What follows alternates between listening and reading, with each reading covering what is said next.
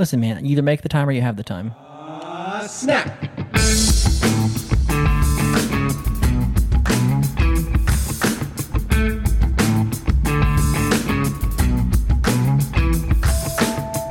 All right. Okay. Hey, hold on. Everybody real quick. Like, we got the text. Chill out, dude. Chill out. We see you in the DMs. We think you, thank you for flooding the inbox. But hey, we're back.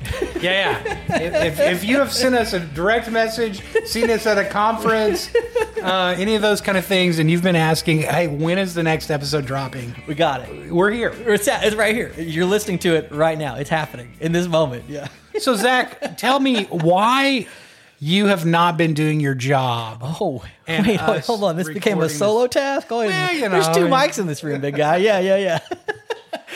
We've been a little busy. Apologies for all of our listeners who have not been on the same boarding schedule that we have. Chad and I've been traveling, meeting people in person. So thank you for all the listening folks right now. But for the ones we got to see in the various places that we've been over the last 5 weeks, it was so good to see you. It was better to be in the room and super exciting to buy coffees and fried chickens and conversations about life and ministry. And so, but we're back. We're back for the podcast. Yeah. Zach, I really thrive behind a booth. You do. I think It's just a little lane you've carved out in the world. He's just there in his comfort cushion tennis shoes, ready to talk about the goods and wares and services that we have. Yeah. that's really where I've just stepped fully into the gifting that God has given me in front of a booth with our material on Repeatable conversations. Yeah. It's Dude, good. it is repeatable conversations. So much like you get your little spiel down, right? You Like, find ways to say it. And for the listeners here, I mean, I think a lot of them have heard us talk about the stuff that we do before, but it bears repeating. You got to find the right connection to the right resource for the right season and time. And I think that's the thing that we heard a lot is that if you weren't thinking about how you needed it, then you didn't hear it until you needed it. And I think that's probably an important okay, piece. this is not a sales pitch. Okay, I promise for our listeners. Hey guys, we've been gone for 5 weeks, and Chad is about to repeat what he's honed over the last 5 weeks. Great. They love it already. Yeah. Like serious question. Yeah. And it cannot be any of the resources that you and I work directly on. Okay. Okay. Of the stuff that we've been talking about with Lifeway students, resources, what is one of your favorite resources? Now, all of them are great, right? They're all great. They are all great. But as That's the right. stuff that you like talk about, like you personally, those kind of things, like which one stands out to you? So I'm going to go with two-ish. One, I've got to talk about only because it's brand new and has a special, like, sentimental place in my heart, is the re-release or the 1.2, 2.1 Experiencing God that the grandsons of Henry Blackaby kind of put a little, like, touch, a little thumbprint on his stuff, mainly because, like, if you grew up in student ministry like we did, you went through it. Actually, there's some really cool pictures of people like holding like the 7 different cover arts over the years of the reprints of it. And so the fact that there's a fresh version that a younger generation has like reviewed and spoken into this summer, this fall, if you haven't ever done it or haven't done it in a while since you were a student, you got to check it out. So Experiencing God, it's Experiencing God. It's not 2.0, but it is like the 1.3 revision with grandsons.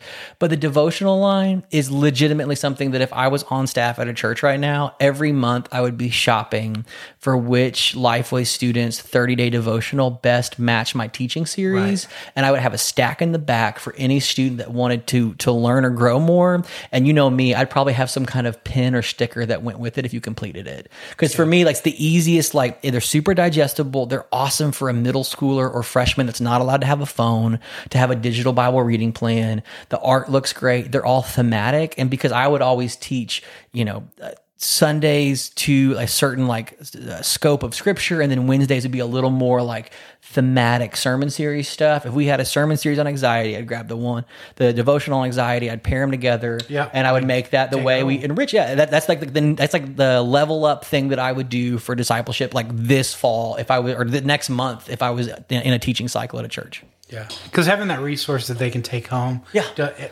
as the parent ministry guy, I will tell you that's such a good way to be able to engage parents as well. Because like they see something, right? Yeah. It's no longer their kid getting in the car. It's like, what did you learn? Hey, what did Josh talk about? I have no idea. Right. You now have like a book, like, right. You something. Can flip through it. So that's so good. Okay. So back to you. Well, you definitely took specifically one of mine. Like the Experiencing God thing is really cool. So special. For the same reason it was for you. Like, as a new believer, that was the very first like study I ever went through that there was like writing involved. You know what I mean? Yeah, like actually enriching, deepening, not just like pastor talked, I heard. Right. Yeah. And so, as a, early high school kid, that was a huge thing and a big step for me just in my own faith. Okay. So mine's going to be this, our camp stuff. I'm very excited about. We have the best camps. The best. Like Student Life, huge. Like the stuff that they're doing, the way that like they do camp is different. And so like if you're a youth pastor looking for a camp experience, two trustworthy brands done different ways. Yeah. Yeah. Whether you want to bring your own leaders and do, the Student Life kind of bring your youth group to camp model, or send your students and pastor huge model. Those different options, which are really, really nice. And they do such a good job. And and cool locations too. Right. Yeah. Well, and I was even talking with Jared at Student Life, like one of the things that they do is custom camps for like larger churches. Yeah. And like when he told me that, like there Mind blown. Well, there was a little piece of my heart and mind that was like, where were you at 15 years ago? You never called. But again, it goes back to that first conversation. Like you didn't know it existed until you started looking for it. You know that like I'm the guy that's like looking for stuff that I don't even need. Right. It's a little bit of my shopping. It's my retail therapy that I need help with. But like for a lot of your us, shopping browser's got to be just it's wild, man. The wish list is wild. But it's, I think that's one of the things I do love about some of those conference moments, those booth moments. We've talked about it even this summer at camps. We're going to have various versions of the Great Bibles that we sell there. So you can order and have it shipped home, because we get like Bibles can be heavy, but to hold it, like there's something about like the weight of something or like the size, dimensions, and seeing it in person. I don't know. It stirs up thoughts and feelings and ideas that you didn't have otherwise. Okay, that's enough. So people definitely feel like this is cut them out. I promise you, it's not. Like for Zach and I, who are fairly new to the Lifeway team, we're just learning. It is like, to be in our shoes, like it is exciting that there are all of these things that are happening that we're not a part of, and get to see them in a place like a booth space of going, oh wow, we do a lot of stuff, is really, really cool. So I go to camp training every May, and I actually geek out more than anybody because I'm seeing the camp videos for the very first time at training. Like last year, there was one that I like clapped. I was like, that was moving. And everybody that's seen it 6 times were like, what's wrong with you? I was like, I hadn't seen it yet. It was really good. Yeah, so it happens. But we will talk today about expectations. So one of the 3 tent poles of this podcast have always been conversations around success, health, and expectations. And the one that you brought today, Chad, I think is really helpful for a busy youth pastor living into the post-Easter, pre-summer season, is how do you handle expectations when you don't have the time? Yeah. Who has the time? How could you have the time? And I think that's a real conversation to have for folks that feel like they're being loaded up with one more ask, and they're looking at their schedule saying, I don't have space for this, and I don't, maybe you're wired like I am, where you hate to let anybody down, even for things they ask you to do they didn't expect you to do. And so Chad, guide us through a little bit of some talking points of how do we handle the expectations when we simply have not like I don't want to do it, like I would, I just do not have the time to do it. Well, it reminds me of a great comic strip from Calvin and Hobbes. Calvin and Hobbes is one of my favorite comic strips as a young kid. I remember there was one where Calvin got a C on a paper, and he was super excited about it at school. And the little girl sitting next to him was like, why are you excited about a C? And his response is, I feel like life is much easier the lower I can keep everyone's expectations. And that is very, very true. But as we keeping them in check. Yeah. You know, if people don't expect much out of you, it's a lot easier. No, but we wanted to talk about this because, like we started the episodes off, many of you are wanting to know, like, where are you at? Like, how have where you been? Yeah, why have you not been releasing an episode every week? And there's been a lot of stuff going on, not only travel schedule for us, but Zach and I are working on a lot of new stuff and a lot of new projects that have a lot of our time. We're real excited about them. And I'm technologically challenged. And so for any of these to happen, Zach and I have to be in the same room. So the sound quality is just a little bit better. Just a little different. Yeah. So one of the things that I would say as we begin to figure out how to navigate this and these expectations, the first question that we have to ask is this: who has the expectation? Yeah. Who's making the ask? Yeah. So understanding like who's making the ask, like what is the expectation? If this is an expectation that's coming from our boss or our superior, it has probably important. Yeah, it has a different level than if it's just another peer or student. These kind of things. Or not your own brain. Yes, your own brain. File it away, big guy. File it away. And not that. Unless it's our boss, we just discard it. I don't think that that's wise either. But knowing who it's from, the weight is from, and like, is this somebody that's constantly asking for more of you? Or is it somebody that often has your best interest in mind that's asking for something? And that would lead us to the next part that I think is the most important to know is this: what is the deeper thing that's being asked? Yeah. Right? Of the expectation. So, Zach, expand a little bit on that first. Well, I mean, I think like sometimes people have an idea, and I think sometimes the ask is an idea, and then you need to have a category of like, they've mentioned this. This is something I should be thinking about. So if it's an idea for them, it probably is still an idea for you. Yeah. If it's a task or an object or objective to get done, then that's an idea plus a timeline. Yeah. And I think that's a different category of an ask than just, what do you think we ought to do about blank? I think, at least in my own heart, someone could bring up something like, man, what do you think you ought to do about blank? And I would immediately add my own timeline to it beyond just the idea or the suggestion.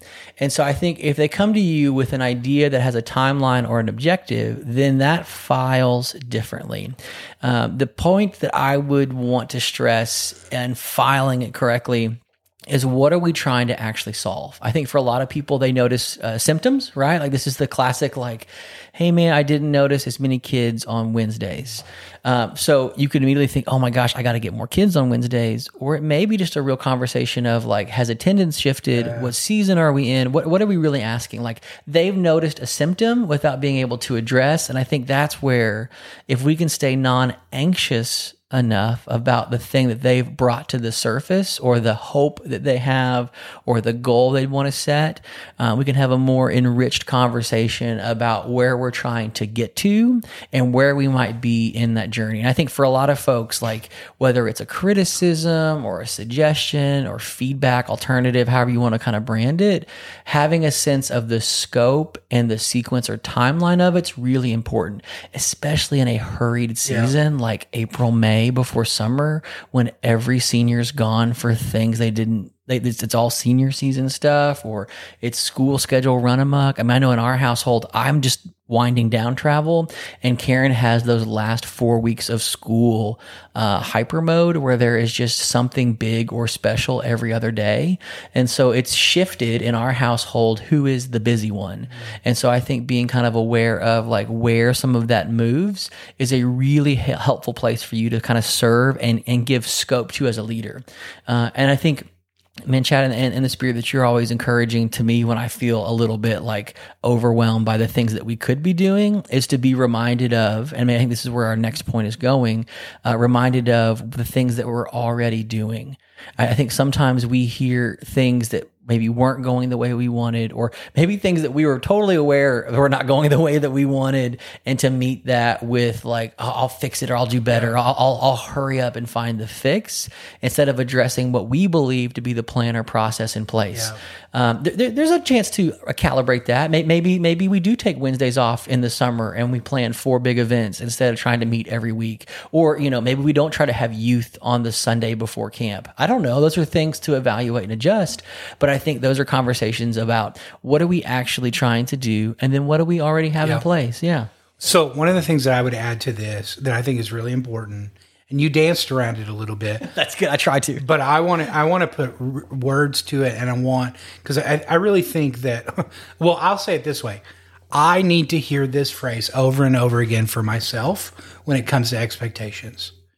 You are not your work. That's good. And a lot of times, specifically if we are feeling anxious, when we're busy, right? Yeah. We've got a lot going on. When we hear the statement like, well, there's not that many, there's not as many students here right There's now. Not as many kids signed up for camp as we thought. Immediately I know that. Right, I know that. I was aware. You don't think I saw that? Which is the Simon Sinek story that we can share later. Yeah. But it becomes so personal. Yeah. The expectation becomes personal, and then it becomes offensive. Yeah. And we feel like it's attacking. It's a personal failure instead of 1,000 other things that it could be. Yeah. And I think for us, we've got to get to this place of realizing that you are not your work. Like, your number's going to fluctuate. Yeah. Like, no offense, I don't care how good of a youth pastor you are. At some level, things change. At some place down the road, yeah, there will be fewer kids at something than there was last year. Yeah. Like, you can't always be gaining ground. Right. And, right. Until you have every student in the country coming to your student ministry. Like, at some level, at some point, like, it just doesn't work that way. And so the problem with that, if you ride that wave long enough, continue to go up and up and up, then you become more and more tied to the success of that, that it's all about you. And then that 1 year that it doesn't, and it's also about you, and a pandemic happens, then you begin to go through a Great Depression because your worth was completely tied up into that. Well, because the opposite statement has to be as equally true. If you feel the pressure of the failure of this being personal, it's probably because you tied yourself personally to the success. And I think both of those need the right distance. That if you think that you could have won when you won, that's why you feel like you lost when you lost. And it's important to name those. Like, that keeps us humble when things are good. And it keeps us sane when things are challenging. Well, in this example is kind of a goofy one, right? The podcast. But like, if you and I, with a lot of stuff going on, we enjoy doing the podcast. It's fun. But it could be really easy to like hear people be like, when are you guys going to, do it? Yeah. And feel like, oh, it's another thing. Like, I'm failing. 10 p.m. Let's just make it happen after the kids go to bed. Yeah. Right. And there was a season we probably would have maybe tried to do that. Right. Yeah. But I think at the end of the day, like, the thing that I want both of us to hear, and I'll say this, if you reached out to us, honestly, like, thank you. It does mean the world. It really does. Even if it's teasing. Right. It means so much, because the thing that I hope we always hear is not the lack of execution on our part, but the fact that like people enjoy tuning in, listen, being part of this journey with us. And so like that does mean a lot. Yeah. And so I think for the, hopefully when the well-meaning parent, there's not as many people, they may just be like, oh, like they care about what's you. happening. Yeah. Like, oh no, what's going on? Like, I want to know these kind of things. Now, some of them are just nosy Nancy's, and you just need to know that. Shut it down, Nancy. Okay, Nancy.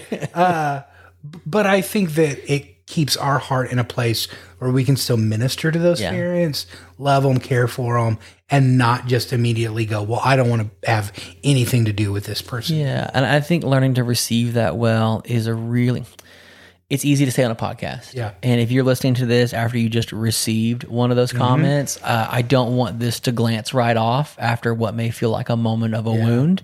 But I want you to hear us say, as friends and fellows in ministry, at some level, they tried to say how they felt or care. And you're going to have to discern through it. And allow the things that matter to stick and the other things to pass. Yep. And that's not easy. And the best rebuttal you have is to not promise a fix, but to listen. And then for point 3 of the conversation, point them to the stuff we're already doing. Right. If you have the family that's constantly traveling for sports stuff, it is not on you to add one more night of the week to offer a specific Bible study just for those traveling kids. I am sure at some level of your ministry, there is a emailable, textable, video shareable version of whatever you were already doing that you've thought about and planned that you could just keep them reminded or anchored to. There was something that we've learned in the last 2 years of COVID, that we can connect people to digital means, digital arms and extensions of our ministry, that even if they were not as accessible or attending or present, that we don't have to recreate something just new for them, but find ways to share, curate, or reshare things that we were already doing. I think for so many ministers, like they just need to see that what they were already doing has value and maybe just needs to be piped through a different channel. Maybe it's just making sure that it made it to the top of the youth group Facebook page, or that the email also got texted. Right. That's a little bit more work, but it's a lot less work than trying to reinvent the thing they were trying to ask you to do because they didn't have an awareness of what you're already doing. It's the booth conversation. Oh my gosh, you guys already do this? Yeah, we do. Sorry you hadn't been looking for it before, but here it is now. And I think for so many ministers, they're doing so much great youth minister, listener, you are doing so much great ministry. A lot of folks just don't know about it. And that could really upset us, or that could create really cool opportunities to remind them, show them, and connect them with what we do. Don't let that parent conversation go by where you don't collect their cell phone and add them to the text list, or you on the phone collect their email and add them to the email list. They may have just missed the notifications you sent because they weren't looking for it. It's not because they don't care about their kid or what you're doing. They just didn't know what they didn't know, and they weren't looking to find it. But here they are now in a moment of criticism or expectation or critique or suggestion. And what a great opportunity to connect them with what you already do, which I know to be bountiful and abundant. Yep. Yeah. And that goes back to understanding what the actual ask is, right? Like when the 7th grade kid comes to you and goes, how come we don't have a lock-in? Yeah. We do. It's called 4 nights at camp. Right. The what that kid wants, right? He wants the fun element. He missed the last one. He wants in on the next one. Yeah. And so helping that kid understand, well, we may not do the lock-in, but here's what we have that's coming up that's super fun that I want you to be at. And that helps them figure out, okay, what am I actually asking for? Now that 7th grade kid may just want to lock in. Yeah. Like, let's be honest. He just really found that one kid cute. Well, he just heard about somebody else that did it, and he thinks it's awesome, right? Like, to each his own. And that's when you can say, well, our insurance doesn't cover it, right? Which is always a great line. But understanding what they want, being able to point them to something, and I'll add the last one, and we won't harp on this long. But when you find these expectations are too much, you got too much going on, make sure to reach out to another friend and let them know. The best possible thing that you could do in a time of heightened expectations is actually to reach out for the kind of support from a peer that understands it, because your boss is going to think that you're like, shirking responsibility, and other parents may dogpile, but a fellow minister loves and understands and respects the busyness of this season, the business that you're in, and the really good friends in ministry will remind you that you are not your work, and your calling is so very different than your current position. And so until we see you next time, reminders from your friends in ministry, Zach and Chad, that you are loved, called, and doing amazing things.